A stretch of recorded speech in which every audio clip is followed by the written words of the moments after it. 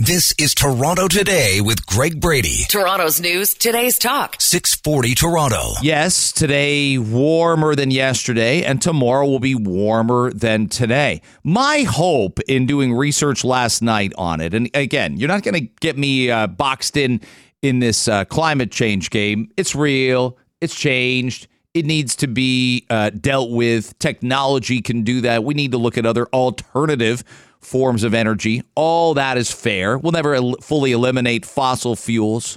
We won't. Tractors are needed for them. Transport trucks, combines. Can you imagine the size of a battery? Someone put a video up of the size of a battery it would take for basically an 18-wheeler, like, you know, the kind that transport food from point A to B.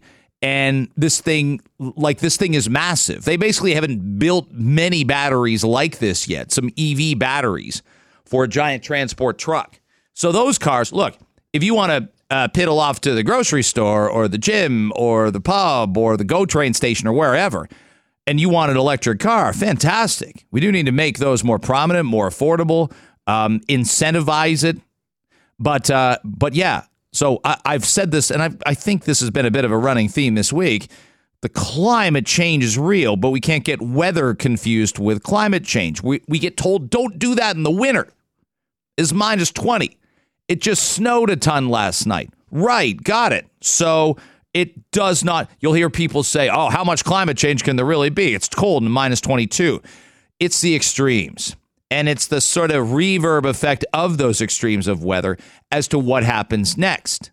And cities can prep for climate disasters, right? Storm sewers, floodplains and whatnot. What you do if you've got extreme drought. But we can't get weather confused with climate change. It is hot this way. I just hope it doesn't get as hot. I hope, I don't know if you olds were around in 1987. I just hope it doesn't get as hot in the next 2 days as 1987. You know, when it was 5-day stretch in late July of 32, 32 and a half, 32, 33, and 34.1 degrees in Toronto. And it was, by the way, over 32 degrees twice earlier in that particular month. We had 9 days out of 31 in July of 1987 that were over 32 degrees. We got 4 or 5 this July. And my recollection was, didn't we have a high of like 19 about 2 weeks ago? So again, climate vis-a-vis weather. I mean, I hope somehow if you survive the great heat flood of the heat wave of 1987 and are here listening to my voice, how did you do it?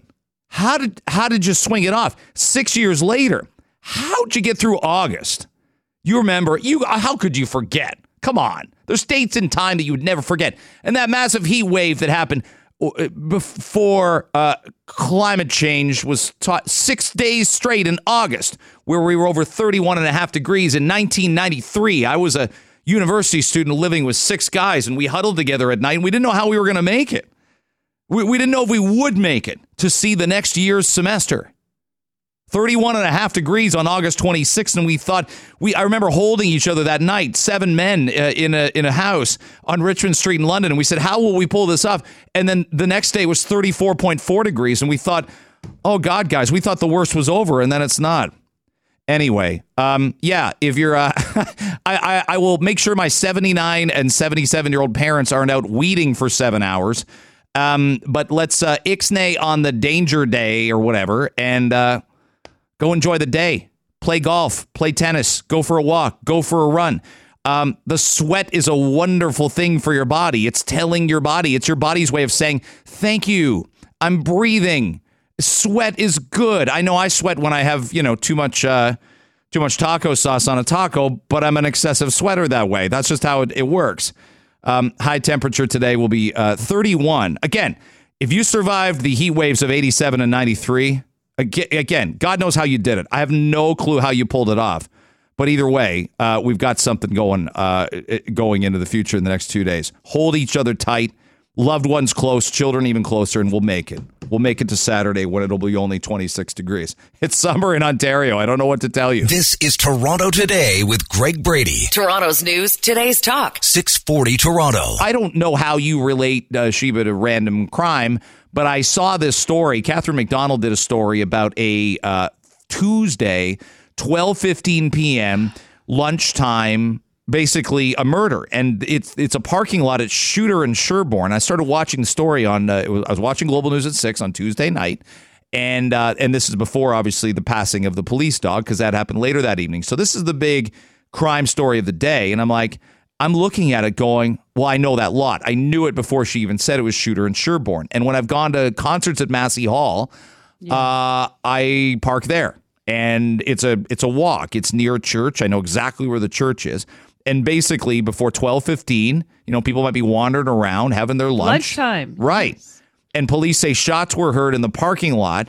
They found a man in a vehicle with gunshot wounds, and then later he was pronounced dead. And I know when people say, like you saw, what did you see in the fall in October? I was at the Blue Jays playoff game when you texted all these photos of carjacking or an attempted carjacking right in front of you. Oh, yes. Yes, that happened to me. But that was in Mississauga.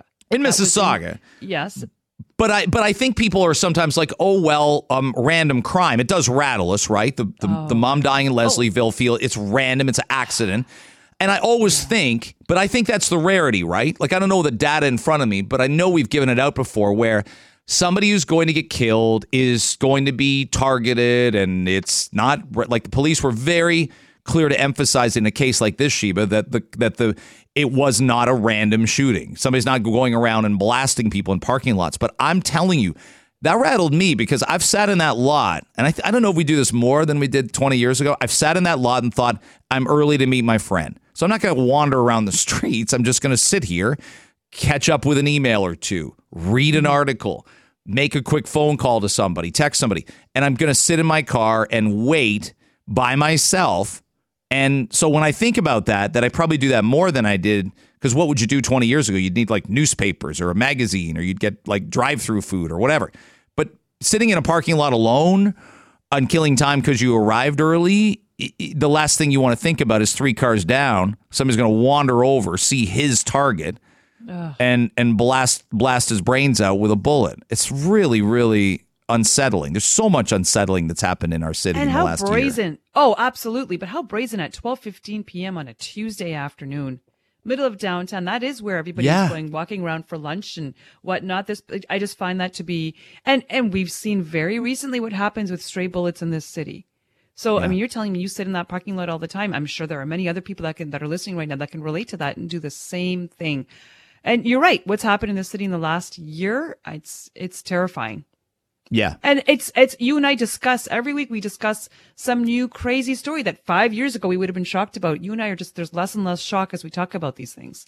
I think there is. I don't know what the turning point was, because there are stories that I know how I thought about it for 3 or 4 days after the story in the summer, where the woman who eventually succumbed to her injuries and her burns was like lit on fire by the person at the bus station. I can't remember. For me, it was Gabriel. Gabriel, the boy who got stabbed randomly on a Saturday evening on the TTC. That was when I thought, okay, that's it. This city is pretty much, nothing surprises me. Yeah. If that can happen to any of our children. That could happen to any one of us. Yeah. This is Toronto Today with Greg Brady. Toronto's news, today's talk. 640 Toronto. I think it's been a long time since we've really dug into talking about the COVID-19 pandemic. And I honestly, at this point, I think the last, how would I put it, maybe 18, 20 months on the air. I'm proud of the conversations we've had. I think we asked important questions. I think we demanded answers. We put guests on who spoke responsibly about this. I wish the first, how would I put it? I wish the first part of 2021, we'd done that better.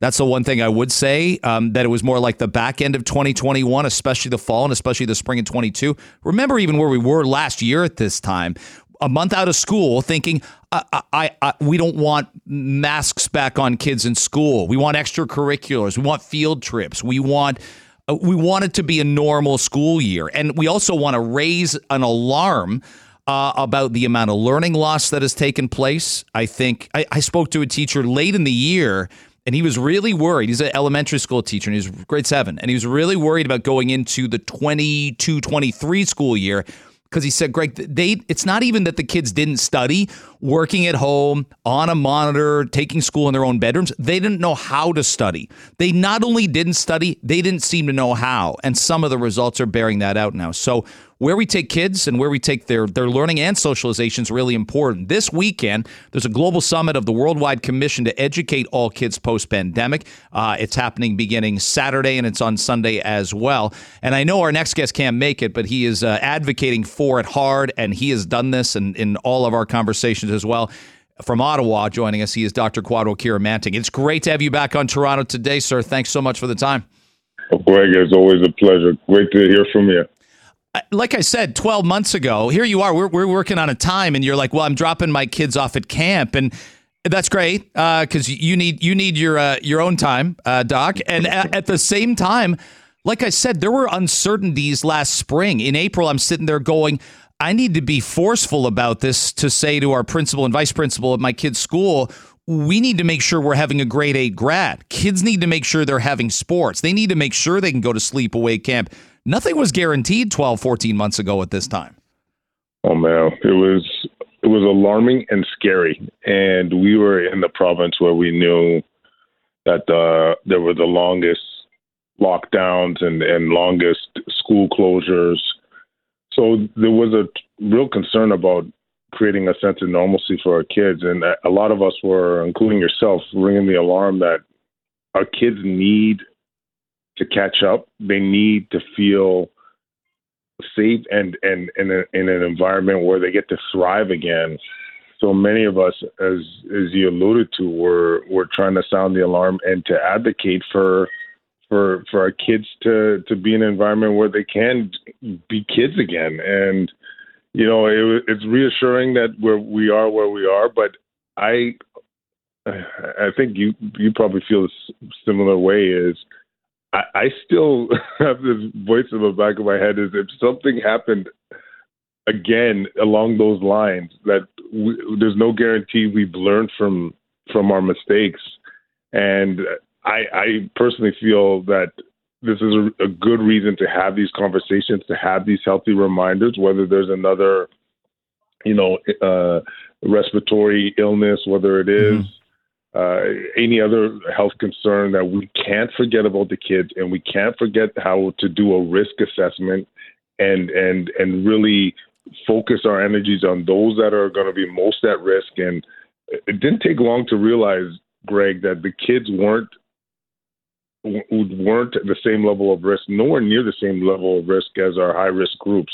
And we needed to leverage that for sure. Yeah. I mean, it's described at this conference this weekend as an education catastrophe, and that's in Ontario. So I can imagine in less developed countries, I can imagine where they were even locked down for longer, how parents feel about this. The statement that drives me the craziest, Doc, was, and we heard this too early on until we really started to resist it, kids are resilient. They bounce back. And I'm like, no, they're not. It's linear being a kid. It's linear being a teenager.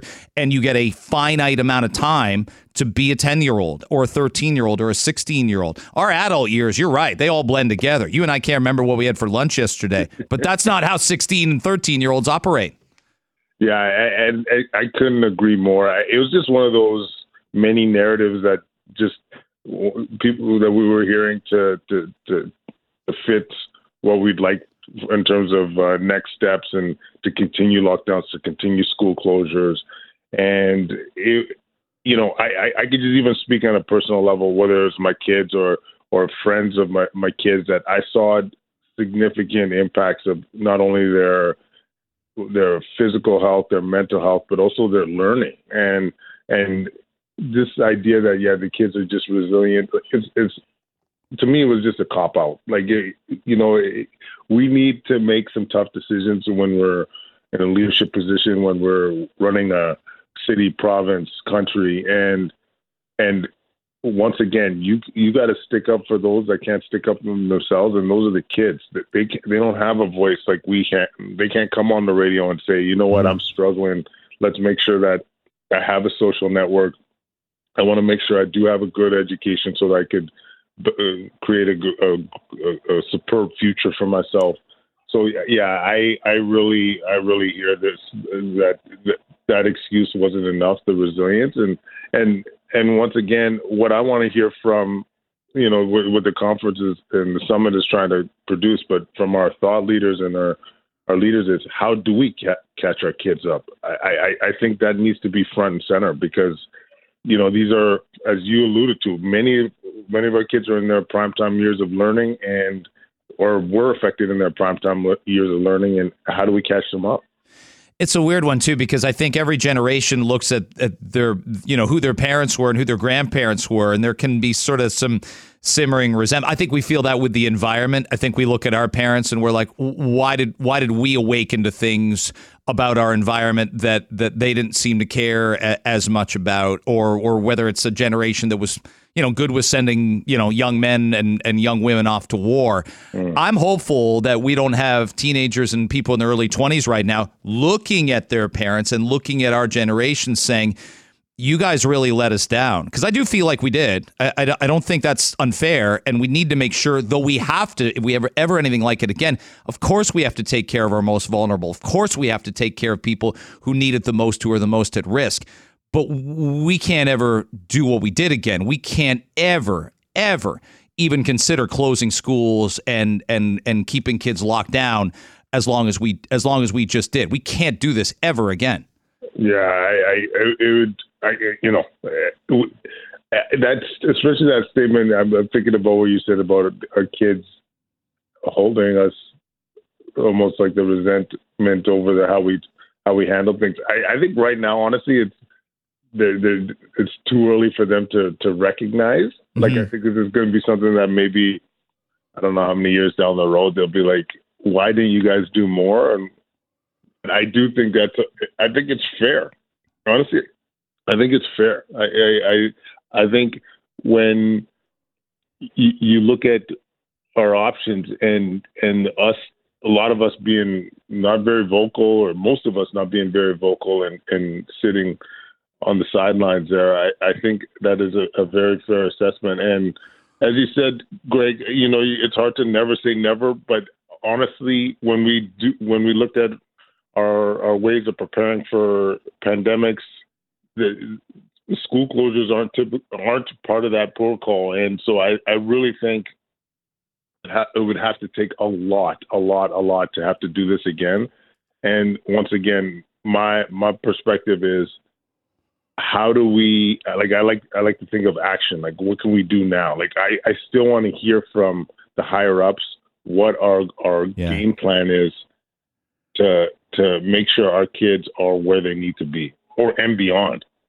Yeah, the beyond is a big factor. This weekend is the Worldwide Commission to Educate All Kids on July 29th and 30th, and it's put together by a number of groups, including 21CQ, the Institute for 21st Century Questions to Project Youth Energy as well. I can't thank you enough for coming on the show. I know you've got you're an author now. I mean, you got a book coming out. I hope you'll come and talk about your book and the genesis behind it and some of the messages in it in the fall when it gets released. I hope you'll do that, Wars.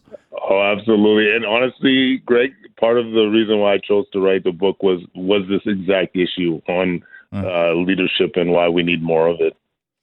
Well, we'll look forward to it. Thanks, sir. Appreciate the time.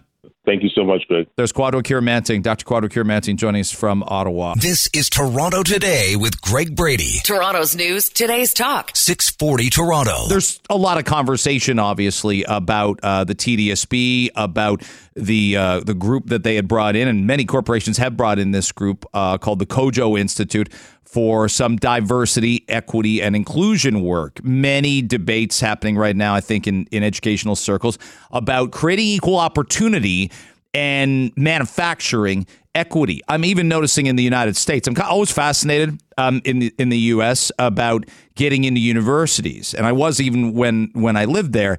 They obviously have something called the SAT, right? You'd see it brought up in movies and whatnot. We don't have that for universities, but a lot of people want to push away from the SAT and go, no, standardized tests aren't fair. But I look at some of the data that they're using and some of the variables that they're using to put kids into university now, and a lot of them aren't your marks, and a lot of them aren't a standardized test score. They're what I would call non-academic virtues. extracurricular activities. Well, who can do those? More rich kids than poor kids. Volunteering. Who's got time for that? Well, kids that don't have to work part-time. Now, part-time jobs are quite admirable when you're 17 or 18. What about personality traits? What about reference letters from influential people? Like, those are subjective things, and they're not objective things. So if you'd be concerned about diversity, equity, inclusion, I'd figure you'd want, the last thing you'd want is to rely on subjective grades, extracurriculars, letters from important people, and the like. The standardized test is the equalizer. Like, these are the things that we're a little lost on, I think, when it comes to education. We want to level the playing field and give everybody the same shot at success. And then we're doing a lot the wrong way when it comes to implementing DEI. Tasha Kheiriddin was in last week for Alex Pearson and wrote an op-ed about her friend Richard, who was the principal that took his own life a couple weeks ago. But a lot had led up to this. It's a tragic story of Richard Bilkstow, who had 24 years experience in the TDSB, and Tasha's kind enough to join us right now. It is one of those things, by the way, Tasha, where we've debated equality vis-a-vis equity for a long time in education. I don't know if Richard's passing, tragic as it is going to be a tipping point and we'll have more frank conversations, but maybe we are headed in that direction. Well, I hope we are. It is tragic. There's no words to express how tragic it is, and the equity consulting that he was subjected to, because really it was that, was the kind that goes sort of in the direction you're talking about. It's a shaming thing. It's saying that you're the problem, as opposed to that everyone can be part of a solution. And I think that is the way we have to go. It's not about, Richard and his whiteness. That is not the problem. That's not going to help any Black kids graduate, pointing out the fact that he's white. What's going to help Black kids graduate, and we know that they graduate in Toronto, for example, at a lower rate than other kids, white kids, Asian kids of South Asian background, they're, Indigenous children. There's statistics that the TDSB has compiled, racial statistics. They were actually published in the Toronto Star not too long ago, that show that there's a disparity in graduation rates, a disparity in the terms of college attendance rates. Well, if you look at that, you say, okay, well, what are the elements that people need to change that? And it's not shaming people. It's like you said, it's looking at not just standardized things, but giving the resources to the kids that they're missing, perhaps at home, because of poverty, because that's really what it's about. It's about poverty. It's not about race. It felt like there was so much during the pandemic, Tasha, where we looked at, and that's my struggle sometimes, is whether it's school boards, whether it's teachers' unions. I don't want to judge every teacher because they belong to a union. My parents both taught and belonged to a union, and the union gave them security. It gave them a voice. And at the same time, I look and I go, many of these same people are just reckoning now with how unequal the pandemic left our educational system. Rich kids with Wi-Fi, kids that could afford tutors, kids that podded together and kept learning, because the learning loss is very stark and it goes along socioeconomic lines. It does. And this is why when you look at equity, you say, well, what is real equity? Equity is giving every child the chance to do as well as the other kids, so the rich kid and the poor kid. What does that mean? Like you said, if a rich kid's not doing well in school, the parents will hire a tutor to raise their standard. The poor child will not have that opportunity. The rich kid gets good food at home, and the poor child may not be getting that food. The rich kid will get extracurricular sports. The poor child may not get physical education. All these things are factors, like phys ed in particular, we know is actually a way of raising the bar academically. Kids who do more physical activity, more sports, we cut that in schools everywhere for everybody. I think that's a tragedy in itself. But the point is that the other things can be remedied. You can, instead of these equity and inclusion courses, spend the money giving tutors to low-income children who need them. Identify the kids in the class and say, Jane is failing math, or I don't know, Fred is doing badly at English, or whatever it is, and say, okay, well, that kid needs extra help. And the school board will provide that help if the parents can't. That is the kind of thing I think that would be doing far more for children today from lower socioeconomic backgrounds, whatever their color, to do well in school and then to graduate and to go on to whatever career they choose. Tasha Kheiriddin's our guest on Toronto Today on 640 Toronto. Her op-ed's in the National Post. the involvement of the province now and the involvement of the education minister. Where do you think it goes? Well, the education minister has pledged specifically to look at what happened in DEI. He has said that they're investigating to find out what happened here. He says, literally, bring me options to reform professional training and strengthen accountability on school boards so this never happens again. So there are two things there. One is reform the way this kind of training is delivered. And professional training in general. What is a professional day for teachers? What are they learning that will help the children? Not, this sort of stuff. And strengthen accountability on school boards. What does that mean? Does that mean that trustees will be held to a different standard? Because right now, I'll tell you, a trustee in the city is paid very, very little money to do a very big job for which, honestly, you have to say, are they all qualified? Is this, it is a position that you run for many times. People run for it to go to higher office. I hate to say it. Other people are in it for the good things, but not everyone is. So reforming maybe the way trustees, the concept of a trustee, it's a broad mandate that he's actually given himself. I don't know if he realizes that, but there's a lot of people who will be watching this and holding his feet to the fire on it. Yeah, it's interesting you say that. Like, I try and compare, my kids are both in high school now. I try and compare it to my high school experience. And I realize there are some teachers that were more, I won't call them activist, but they were more active talking about politics, an election result from the night before, or something that just sort of strayed from the curriculum. And some teachers were like, I'm just here for phys ed. I'm just here for math, physics. I'm going to teach you the basics. And I think more than enough. Look, we had a 5-alarm fire in terms of learning loss. You must be hearing from parents, even at the primary level, that say math, English, reading, comprehend. We need the basics absolutely emphasized. And I think we went into last fall. We should have been running around noticing the fire and sounding alarms, and we just didn't do it. I think the curriculum just stayed the same. Well, the curriculum has to change. Yes, the provincial government has promised to change the curriculum. They bring back handwriting, and some people said, "Oh, well, why? What a waste." Again, it goes to sort of motor development and learning, and basically the relationship between the physical and the mental, which is something we ignored in schools. You actually remember things better when you write them down by hand. You may not realize it, but you do. So for kids, it's important to have certain concepts really drilled in when they're young, so they feel confident when they're older. They don't need to relearn those things. Math isn't about self-exploration. This whole concept of discovery math, I went through that with my daughter. She's way into high school now. And I was like, this idea of doing math in groups, like, no, these kids have to learn basic stuff so they can build on it, like a foundation of a house. We have to get back to that. So there has to be more of that. But there also has to be a recognition. Kids don't learn in a violent environment. And that is something that is out of control in our schools. That, to me, is job one. There's academics and the learning piece, and violence. Those are the two things. And I got that from your writing, and I hear from principals, VPs all the time. We can't punish kids. We can't suspend them. We can't. If they're tearing up the classroom, we have to let them. And I'm thinking, I don't know how old school we want to get, but that would never, ever, ever happen if people were breaking windows, throwing desks, hurting other kids. Teacher, hands on that kid until they're in a safe position, until everybody else in the class is safe. You don't evacuate the classroom and let somebody tear the classroom up at 5, 15, or any age. You can't do it.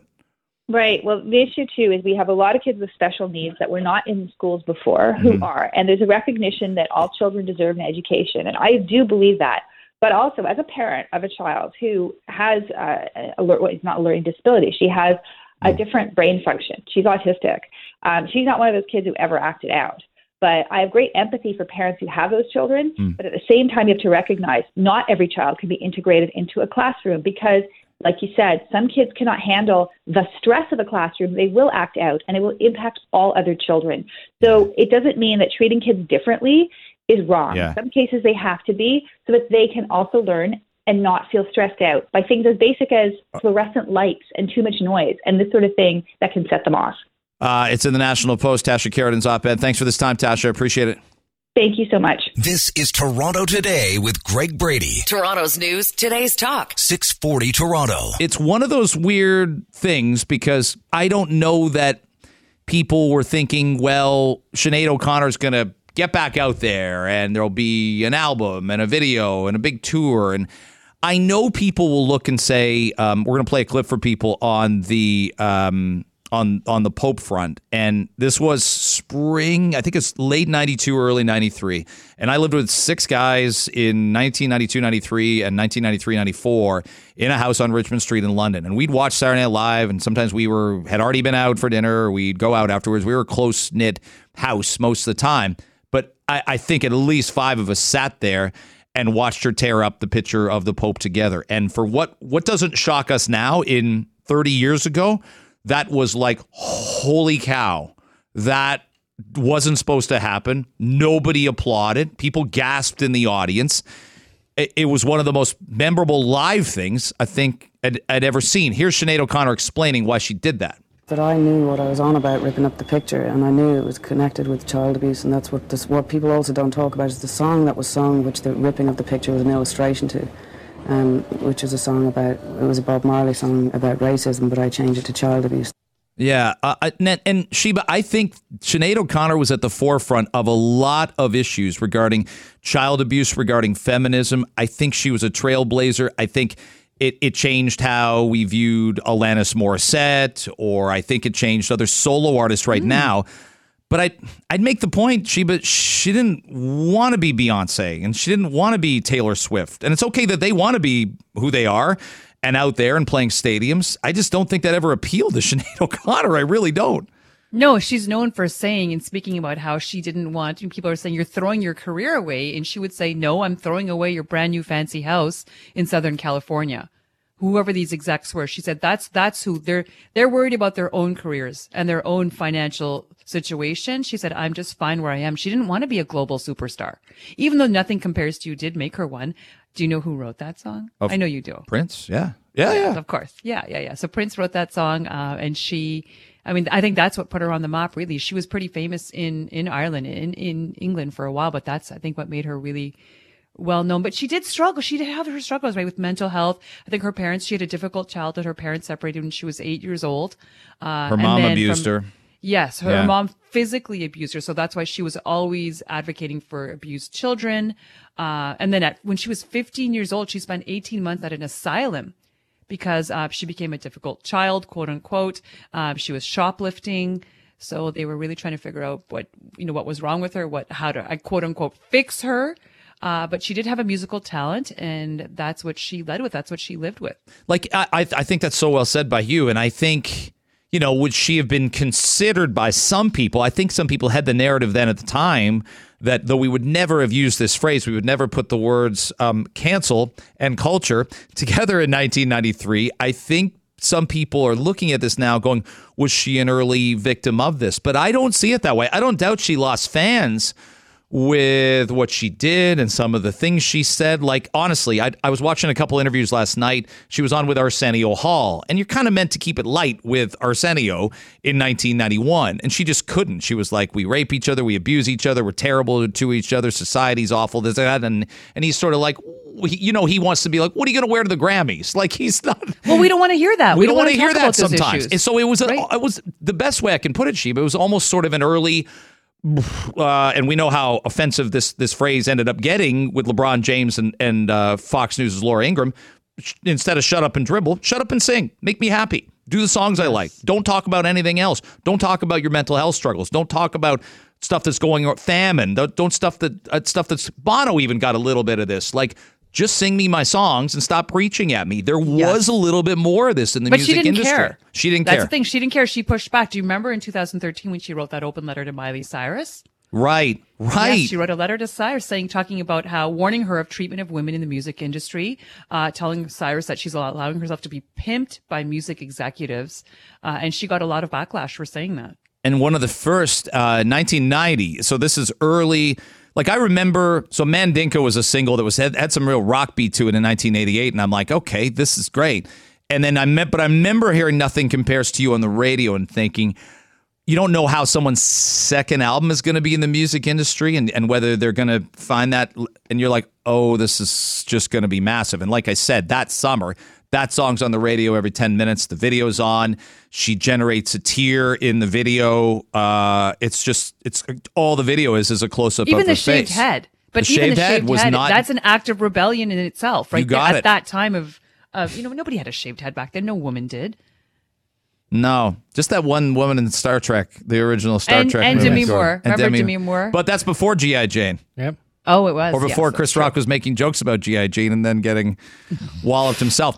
Here's something else she did that I forgot about. She stated she would not perform if the U.S. national anthem was played before one of her concerts. And Frank Sinatra, then alive, threatened to, quote, kick her in the ass, which, again, that'd be a good Twitter feud, but I don't think Frank Sinatra would have had a Twitter account had Twitter been around back then. But that, she could take him. Of course she could. I think she's Irish, so there's that. Yeah. But yeah, like I never looked at it and thought, oh, like Sinead O'Connor got robbed of, playing Bud Stage every 2 years. She didn't want to do that. She didn't. I don't think she looked at it that way either. No. But it does seem like she was always searching for something. In 2007, she was diagnosed with bipolar disorder. She had multiple suicide attempts. Her son, Shane, unfortunately he committed suicide. He was 13 years old. She lost custody of him when he was 13. And then at the age of 17, I believe it was last year, he did die by suicide. So she's had a lot of turmoil. She's had a lot of, difficulties in her life. And then it was retracted. She had other doctors tell her, I believe in the early 2015, that she was not in fact bipolar. So it just seems like she had a lot. There was a lot of back and forth. She became a priest, and then she converted, I think, to Islam. Like she was just. There's a famous picture of her wearing a hijab, right? Tons of them in the last several years. Yeah. Yes, but who knows? She was never. You're right. There was so much hot and cold with her. I don't think anybody really knew who she truly was. Maybe those who were closest to her. She was always begging for them to help her.